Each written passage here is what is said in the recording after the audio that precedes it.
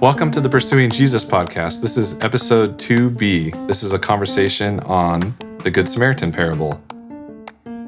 We're going to have a conversation about that parable and then also discuss what being a neighbor involves. And for those of you who need to look it up, this parable is in Luke 10, 25 through 37.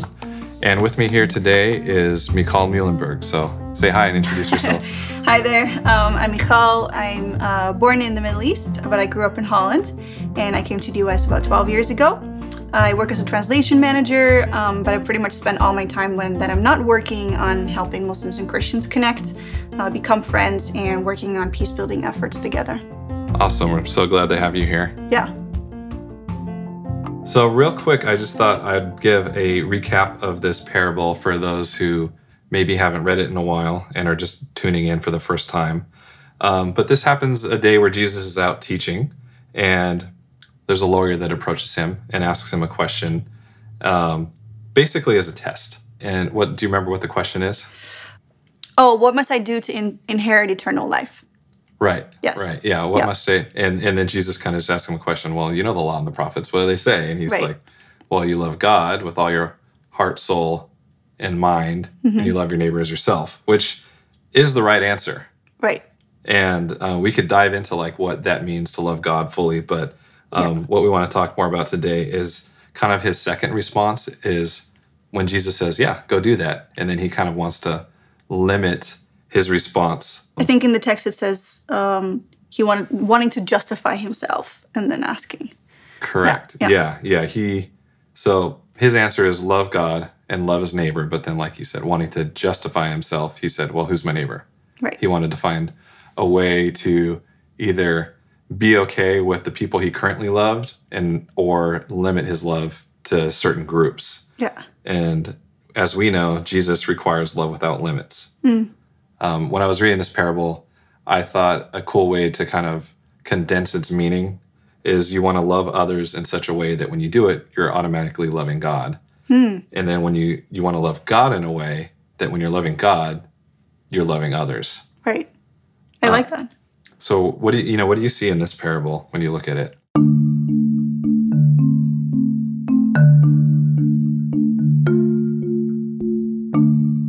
Yeah, so many things. I think like growing up as a kid, my dad was a pastor, so I grew up hearing the story all the time, and you didn't really like connect like who Samaritans were because we don't really grow up with, there are still, I think, about 800 of them, but, it's not really where in Holland there's no Samaritans. So, and most of the times you're just hearing, like you're drawing these little pictures of like the Good Samaritan, and you're just basically seeing the story as like, oh, someone that takes care of people that can't take care of themselves. But the more I've thought about it and tried to put the situation into today, I'm realizing that if you were to kind of translate the story, I would be that person asking this question because it's someone that knew his Bible really well, the Old Testament that was revealed up to that point. And, I have an MDiv, so I'm like, okay, so I'm not an expert for sure, but definitely I have that question too. Like, how do I go to heaven? How do I inherit eternal life? And so for the answer to come that way and then asking the additional question, I also started thinking, okay, how would Jesus tell that story if he were alive today? And I was kind of thinking like, oh, we live in California, so it would be a road from maybe LA to San Diego. And, someone would be laying on the side of the road. And one of the things I realized is that this person doesn't have any clothes on and is half conscious, or half dead, right? Is what the text says. And so in other ways, you can't really identify from like the type of clothes that the person's wearing or the type of accent that this person has, what kind of background this person has, whether they're high income or low income or from another country or whatever. So it's really becomes this story of the hero. When I was younger, and I feel like also not just me, but probably the majority of people that don't really know culturally who a Samaritan was would just think, oh, Good Samaritan, that's just like a nice term we have for someone that's likes helping people. Right. And that's as far as it goes. Yeah. But really, Jesus sets up this parable brilliantly because the heroes that are supposed to save the day don't. Right. You've got the priest and the Levite who just skirt around the problem and don't want anything to do with it. And instead, it's kind of the hated outsider, the person that's feared, the person that you might grow up telling your kids to stay away from, or or whatnot. That is the one that displays sacrificial love. And so I think you're right. I think like who would that be today for us? I know in the parable I used some like older examples. Like this would be like a Native American helping like a rancher, in like the 1800s, or maybe in the 50s. This is like a black man helping a white woman in like the American South. But there's probably a number of groups today that we as a collective society look at and we fear or we don't understand that could probably fit that role, right?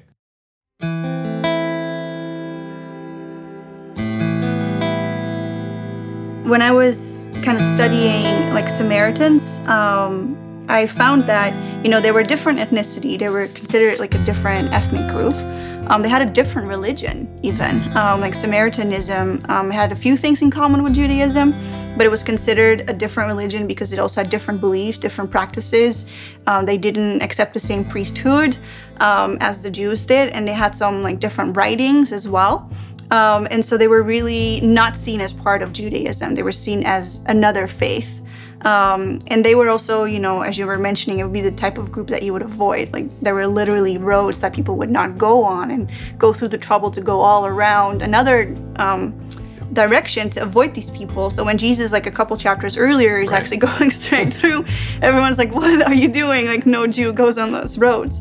And it would also need to be, when you look at Samaritans today, and both in history and today, they actually wash their hands and feet. They do ablution before they pray. They take off their shoes and they put their foreheads on the ground when they pray, and they can hold up their hands open. So in a lot of ways, it looks very similar to Muslims today. And so I was kind of thinking, even if you wanted to qualify that more, it would have to be a Syrian Muslim refugee. That would not be someone that a lot of people even want in the country, right? Is kind of what's going on right now, to be the hero of this story. And an equivalent for like religious leaders today, it may be like a Baptist pastor or an evangelical pastor or something going down the road, like these people that we really look up to, not being the hero of the story, but it's actually a Syrian Muslim refugee. And even just saying that, like, that doesn't sit right. Thinking about like the community that we come from, and maybe the comparison even, makes us uncomfortable. And so when we put ourselves in the shoes of the expert asking the question, if Jesus were to ask us like, well, who's the hero?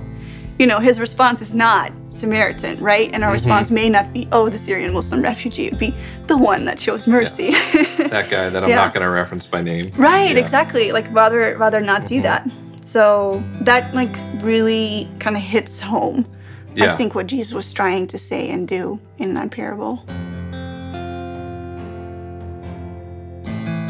Yeah, and I think it needs to remain uncomfortable for it to really have an impact on us. I think that was probably the point that Jesus was trying to make, right? He wanted to shock people in such a way that hopefully would expand their perspective about who they're supposed to love. Yeah.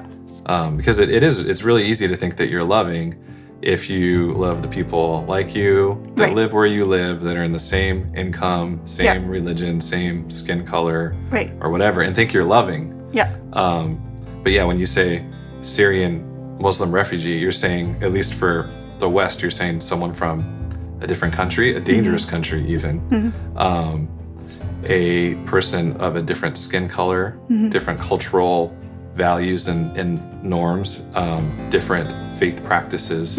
Everything is different. Right. And in some ways, the media has unfairly portrayed some of these groups as dangerous. And so there's also a sense of like almost like personal harm could come to me if I'm around these people. Yeah, absolutely. I agree.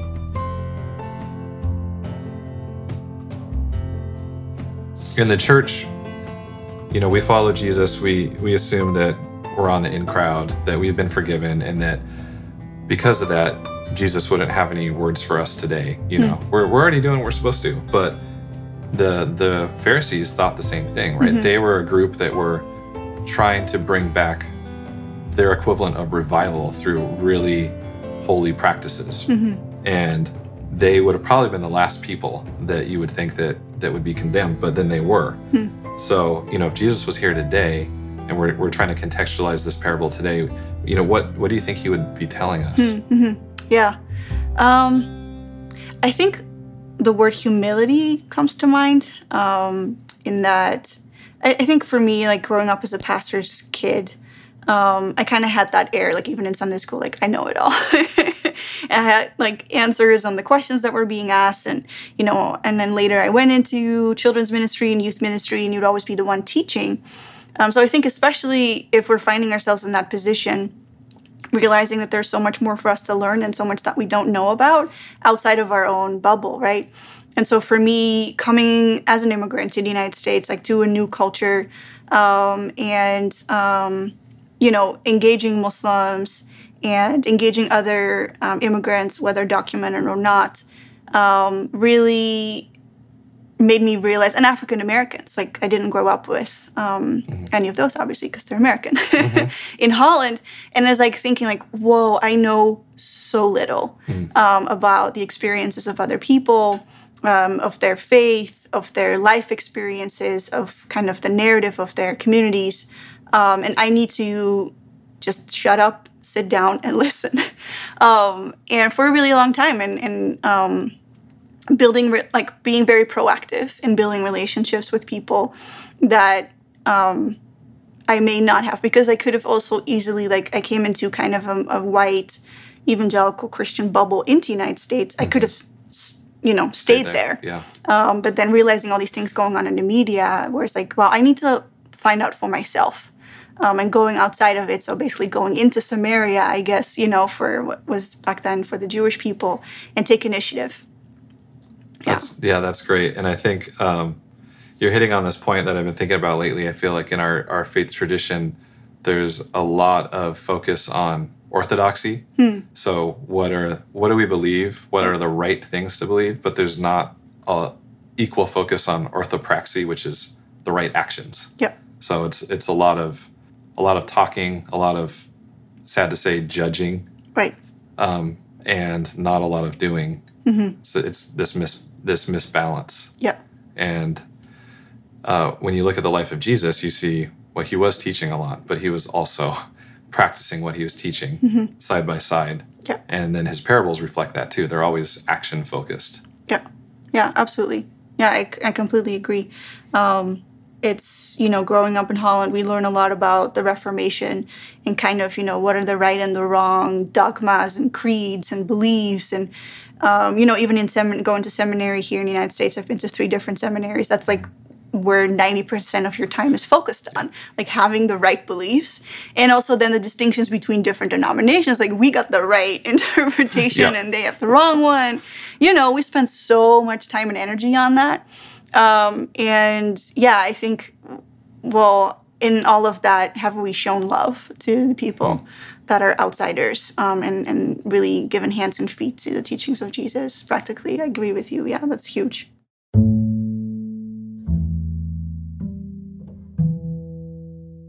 The danger is that, well, belief is important, right? Because of course, your action has to come out of what you believe. Yeah. So you have to have right beliefs to have right action. But if you're so concerned on what do we believe, what does this group stand for, then you make these really clear demarcations, these boundary lines. Right.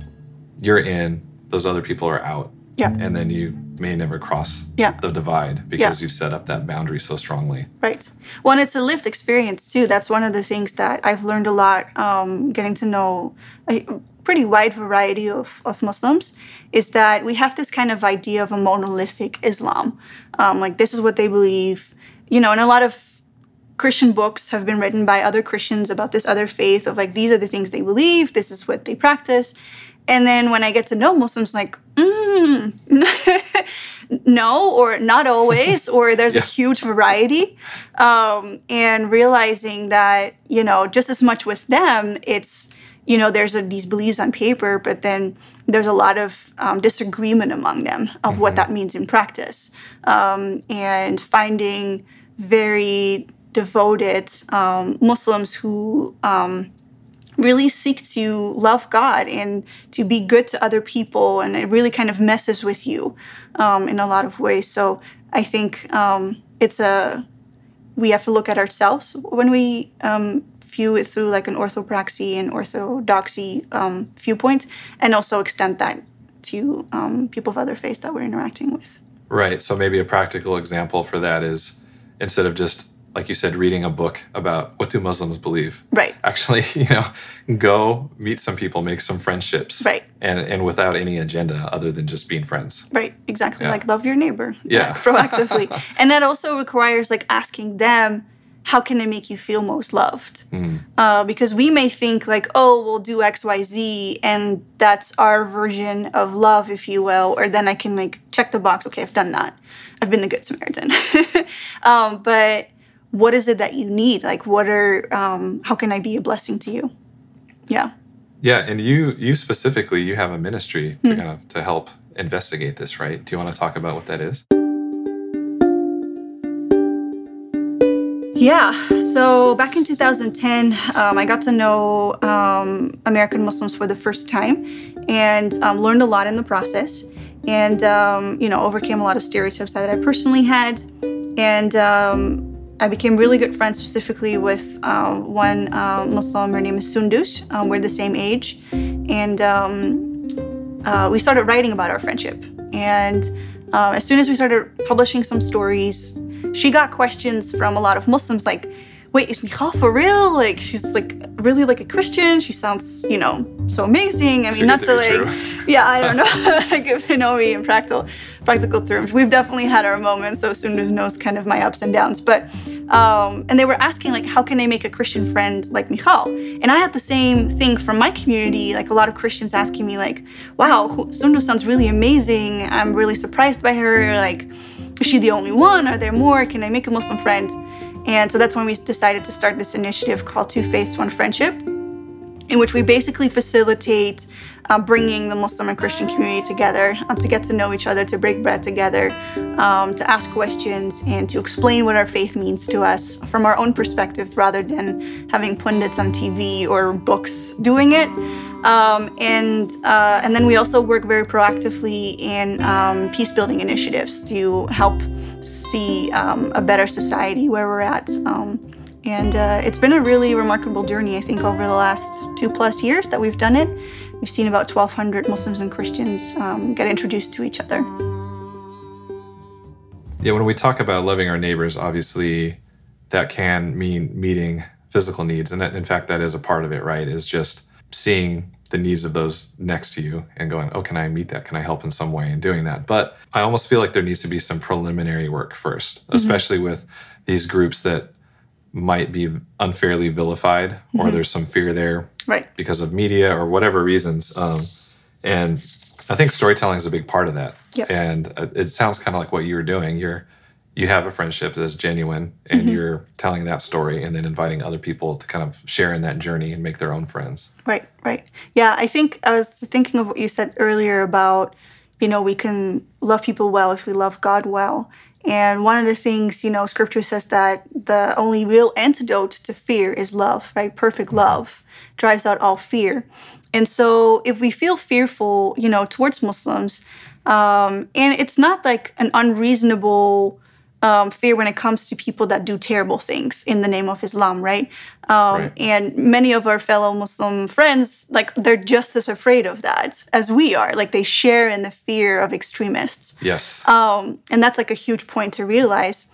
But then secondly, to really start praying and asking God, and I had to do that. I don't think I was like super afraid of Muslims, but I just had hesitation, I would say, and kind of like these lingering things in the back of my mind. And I really had to pray and ask God, like, fill me with your perfect love so that I can truly love my Muslim friends and not, have these hesitations.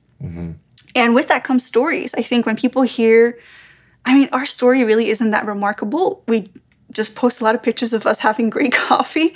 It's like we were really surprised by the responses we got originally. Like, why is this such a big deal to people? We're, not that special. But I think it's not the norm, I think, what people are seeing. And so another way that I think what we can do is I started being really proactive about posting stories on my Facebook wall, whether it's from my own Muslim friends or from things that I heard around the world, where in that story, the Muslim was being the Good Samaritan. So like recently we had Easter, right? And there were these attacks on churches the week before in Egypt. Yeah. And so it went around, like we all hear about the persecution of Christians in Muslim majority countries. But then the week later, Jordanian Muslim youth went around these churches on Easter to protect them from any, crazies coming in and wanting to do harm. And I constantly hear these stories from Muslim majority countries where there are wonderful Muslims, like even the We Are N movement, like that Arabic letter N that a lot of people put on their Facebook walls, that was started by Iraqi Muslims who noticed that ISIS was marking these homes with an N, which is there's the N for Nazarene, which is the word for Christians in the Quran. Yeah. They were marking these homes like, here's where Christian lives. And so the Muslim neighbors were like, no way, ISIS. Like, if you're going to do that, then we're going to mark our own homes as well. And they started putting N's on their homes, even though they weren't Christians. Because they said, like, if you're against them, you're also against us. And now we know about the We Are N movement and we think Christians started it, but that's not the case. Like, this was started by Muslims basically putting their lives on the line, standing with Christians against ISIS. And I think those stories really help us dispel stereotypes. And there's so many of them. You just have to Google them and you'll find it. Yeah, that's so powerful. And for someone that might have that fear, hearing that is going to make such a bigger impact on them than arguments. Right. Exactly. Recently, I was reading a book that just came out from a couple friends of mine, Jamin Goggin and Kyle Strobel. It's a book called The Way of the Dragon or The Way of the Lamb. And the whole idea behind that book is, are we going to embrace a power from below, like a worldly power that comes through influence, might, deception, whatever, or are we going to embrace a power from above, that comes from God, and that's displayed in our weakness? We as weak people coming to Jesus and being empowered by Him. One of the things that they brought up is how stories shape our collective consciousness. And so they used kind of a negative example of how minstrelsy in the United States, which was this practice where white people would put on black makeup and act like African Americans, or what the perceived view of African Americans was as entertainment. It formed a negative opinion of African Americans that negative opinion actually helped legitimize and enforce slavery. Wow. Yeah. It's kind of scary how impactful stories can be negative or positive. And it's like years later, okay, the overt racism might be much less. Right. There's laws, there's civil rights and things like that, but it's still part of group consciousness, right? And it's systemic forms, these covert forms still flourish. Yep. What stories do we tell about Muslims? I think the stories that you just said are a great example. Yeah. Yeah, one of my Muslim friend, she did her, I think, master's thesis on the portrayal of Muslims in movies. And so a similar story, right, where she watched every single movie in which there was a Muslim character. And I don't know the percentage, but the overwhelming majority of it was, it would be the enemy or the bad guy, or first seeming to be good, but then actually being bad. There were very, very few good stories of, like, the Good Samaritan / the Good Muslim, right, in the movie. And that does something with, like, if year in, year out, for many years now, we are fed this narrative that every single Muslim either is a terrorist or has the potential to become one, or if we allow too many of them in, then one day they're going to take over, It's this narrative that when I started doing this research for my PhD dissertation, I went back all the way to the start of the United States when the first people came here from Europe. And that narrative was already with them that they've carried on since the Crusade times, because, in Europe, and I even grew up with this in Holland, like in the history books, we learned about the Moors, which is actually a derogatory term, for the Muslims that were coming from South Spain.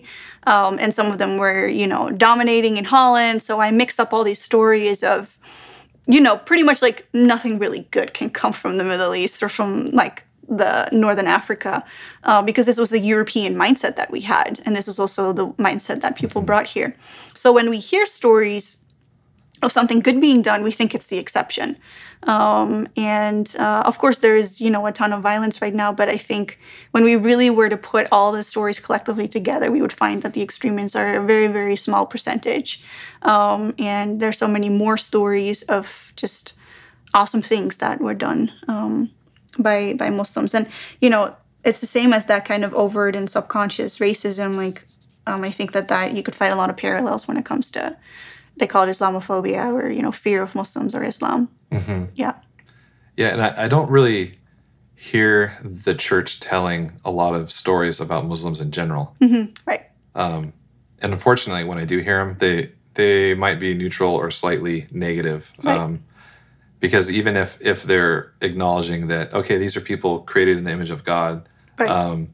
that we need to love, there's still this sense of like, oh, but they have their own religion, and that's competition for us. Right. And they're going to edge us out. Our rights are going to be eroded or whatever. That still kind of feels like simmering just below the surface of a lot of the conversations I hear. Yeah. So I think we need to change that. I think there needs to be some good stories told.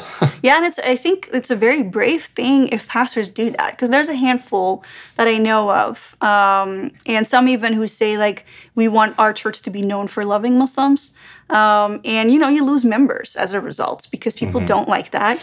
I know of a pastor who started sharing some positive stories about Muslims in some of his sermons, and people would literally stand up and walk out. And so I think it's a very, I think absolutely needs to be done, and those type of people, when they do that, are really my heroes.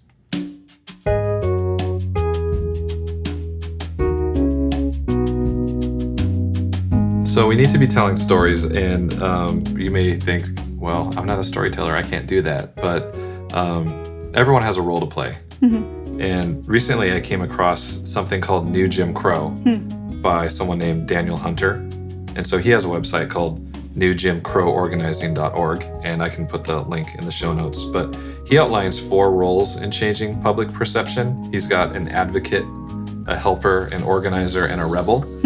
So the advocate is maybe that's someone that's more like the storyteller that we've been discussing, that is in maybe a position where they have a little bit of influence over a group, and they can change perception. Yep. There's also helpers. Helpers are just people that are really good at service, that are coming along. If you're having a protest, they're there saying like, oh, I'm gonna buy a poster board and markers and bring them and organize and make sure there's water for people. And you've got organizers that just are very logistically focused.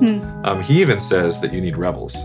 He thinks that in order for a movement to happen, for public opinion to be changed, there almost has to be these people on the outskirts. They might even be part of like the main movement, but that are really angry, that are kind of pushing things that maybe wake people up that otherwise wouldn't be woken up. What do you think about that? Have you? Yeah, absolutely. That? I would say I see a lot of my friends are working in kind of racial reconciliation areas, if you will, and I see a lot of parallels when it comes to that in Muslim-Christian relations. And it's something not just needed here in the United States, but all over the world, right? We need it in like where I come from in Holland and in other places. And I see kind of the same steps, if you will. I have some Muslim and Christian friends who have pretty strong words and, do spoken word and these type of things, are kind of other rebels, if you will. And then, I would say I'm probably maybe in like an advocate organizer role. I'm not entirely sure. But one of the things, for example, that we do is to make it really low-key for people, is when it's Christmas, we have Christians hosting a Christmas dinner in their homes for Muslim neighbors. And so we have Christians signing up, they go through a little bit of training, and then we assign Muslims to come to their home. And right now we have Ramadan coming up, end of May, when Muslims fast during daylight hours and then break the fast at night. And it's a ton of organizing. Like we have maybe like 25 homes to 30 homes that say like, okay, we'll host some Christians in our home to come break break bread with us.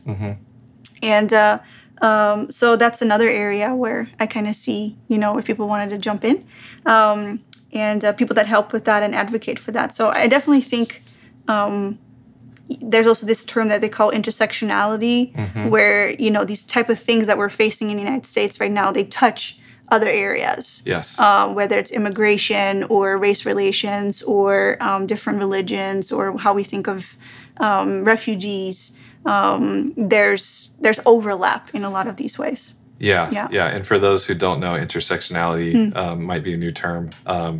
Think of it as if you're a woman, there might be certain disadvantages, but if you're a African-American woman, there's many more disadvantages than being, say, an African-American man. Yep. And then if you're an African-American Muslim woman, you have 3 strikes against you, basically. And that's something I'm learning as well, because most of the Muslims I've interacted with are from an Arab or Turkish background. And so I haven't even considered as much the African-American Muslim woman's story. And that's a field where I'm like, wow, I need to learn a lot, because there's a whole layer added to what they're facing being in the United States. Yeah, each layer adds another set of challenges. Right. Yeah. Yeah. So what do you think the role of the individual is, and what do you think the role of the church is in this? What are some steps people can start taking, do you think? Yeah. Wow, that's a good question. I think definitely don't wait for your church to do something. If you're at a church where there isn't much openness for these type of issues, there's a ton of places where you can get involved. But I do think even starting a Bible study around some of these things, like we study, the Good Samaritan now. I'm sure there's studies that you can do on what does the Bible have to say about interacting with people of different faiths and different ethnic backgrounds. What is filling up your mind with scripture and this, we haven't seen it through this lens yet. Yeah. And hopefully we have more and more pastors doing that as well and teaching this from the pulpit, because I do really think it helps.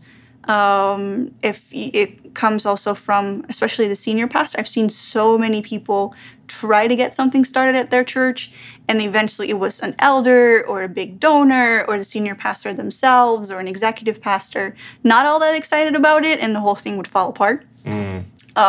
So start where you can, especially if there's pastors listening. I think there's a lot of other pastors they can look to for inspiration.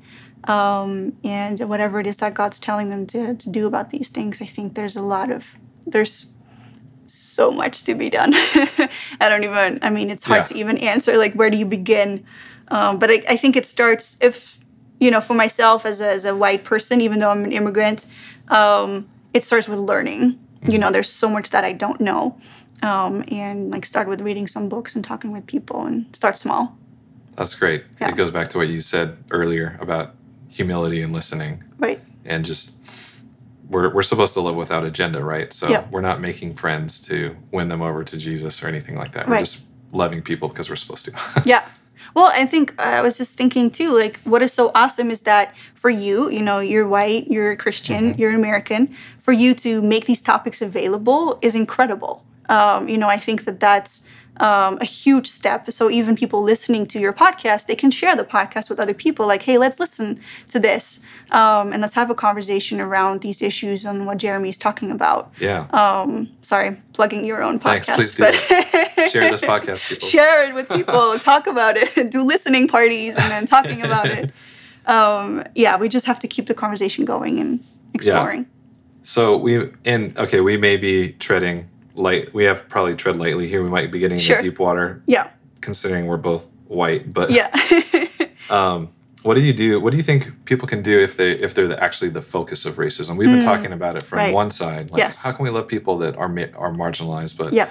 what do we have to say to the marginalized people? I can speak maybe from coming at this like as an immigrant, right? So I guess like in that respect, I have some minority feelings, and it's different from being Muslim or being African American. I never get asked where am I from unless people hear that I have an accent. But I've been here 12 years now, and I'm still waiting on a green card. It's been a very difficult road. It's very convoluted. And I think one time I was sharing with an American citizen friend the struggles I was facing as a immigrant. And she said, well, let me call my congressman and like tell about this, that this is not normal, and what can I do and what can I learn? Like really willing to hear my story instead of like, well, at least you're doing it the legal way and you're not illegal, which is what I get a lot as a response, which is like so unhelpful, It's like, it's like, it's not recognizing that our immigration system is very broken. It's very slow. It's very difficult, and it's not as clear cut as people think that it may be. And so I think from that respect, really hearing, really listening, and then really seeing what you can do. I think what people would want to hear the most. Yeah. Yeah, and one thing I think of too, I think of Jesus as kind of the prime example of nonviolent resistance, and so I think that anyone that's on the short end of segregation, racism, any kind of negativity probably needs to pursue that path. Yep. Yeah. One thing that Martin Luther King said is that when you have nonviolent resistance, you're not only resisting evil people, but you're resisting evil itself. It's like it somehow points the magnifying glass or the spotlight back on like the real issue, like the systemic issue. Right.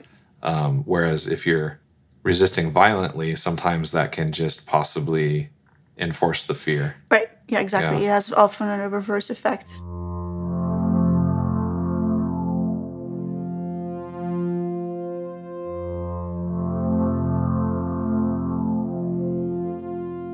I think it was 2012, a couple years ago.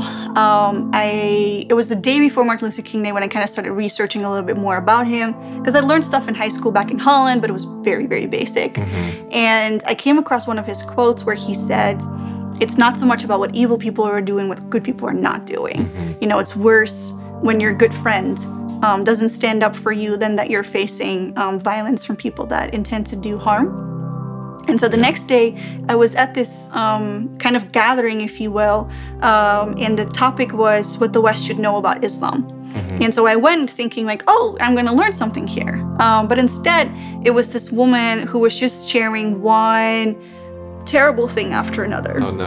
And blaming it on all Muslims everywhere and then the whole religion, all of this.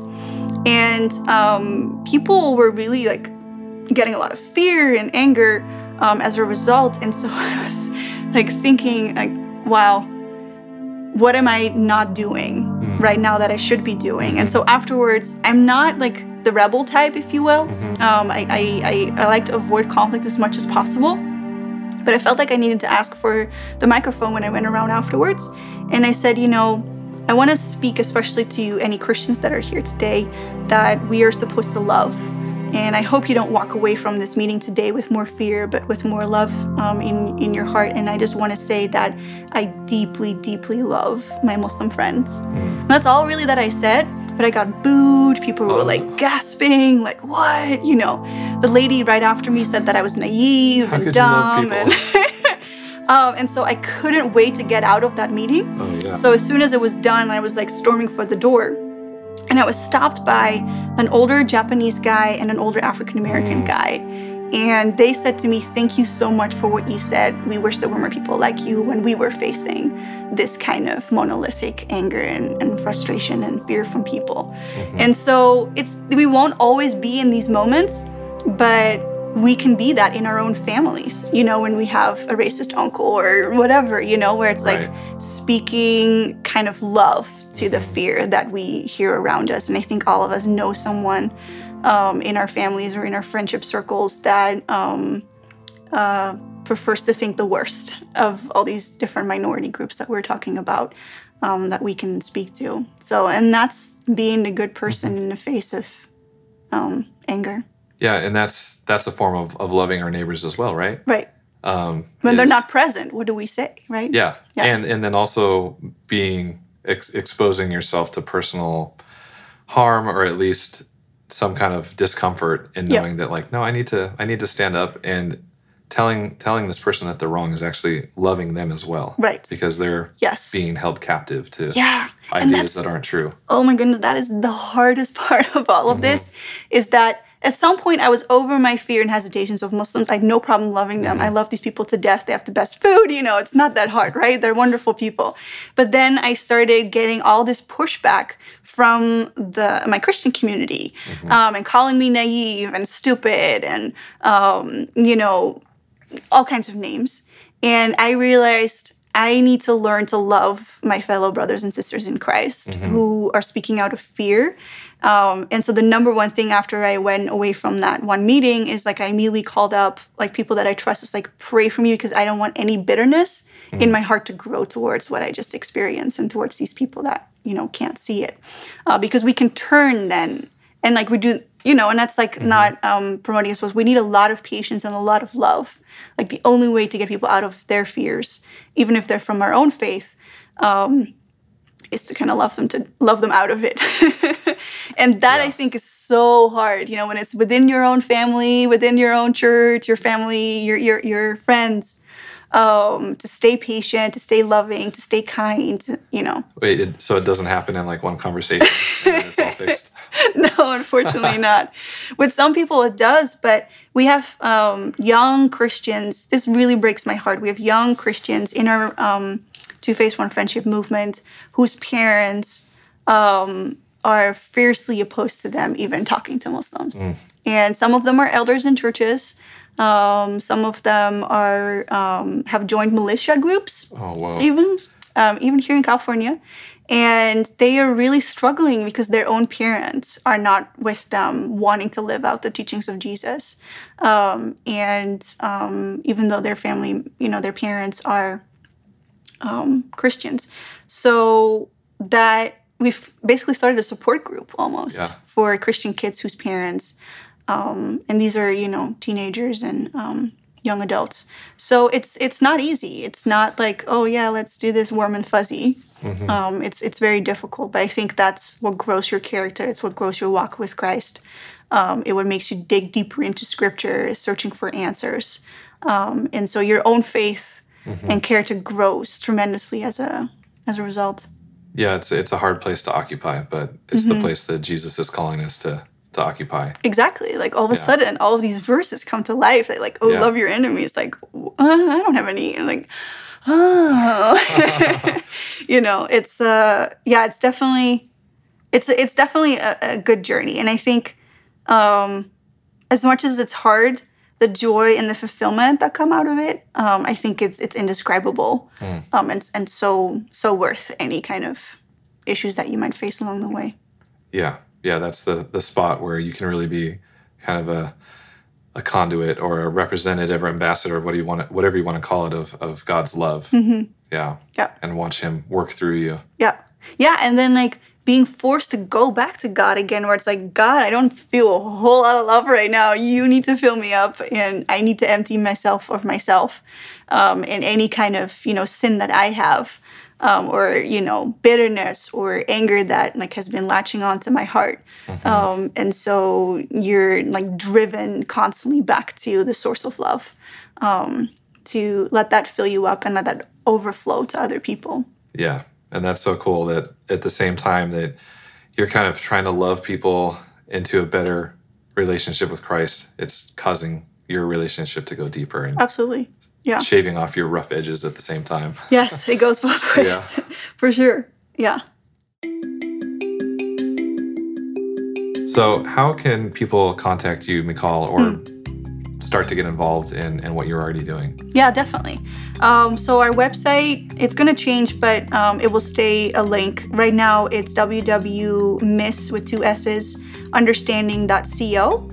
And then my email address would be info at missunderstanding.co. So if people are saying like, hey, I'm ready to start a journey, maybe you're not ready to meet a Muslim right away because you are nervous about it but want to read something, or if you're saying like, no, you know what, I want to take that jump and I want to meet a Muslim. One of the biggest pieces of advice I can give is that fear is like a big wall drawn on a tissue paper.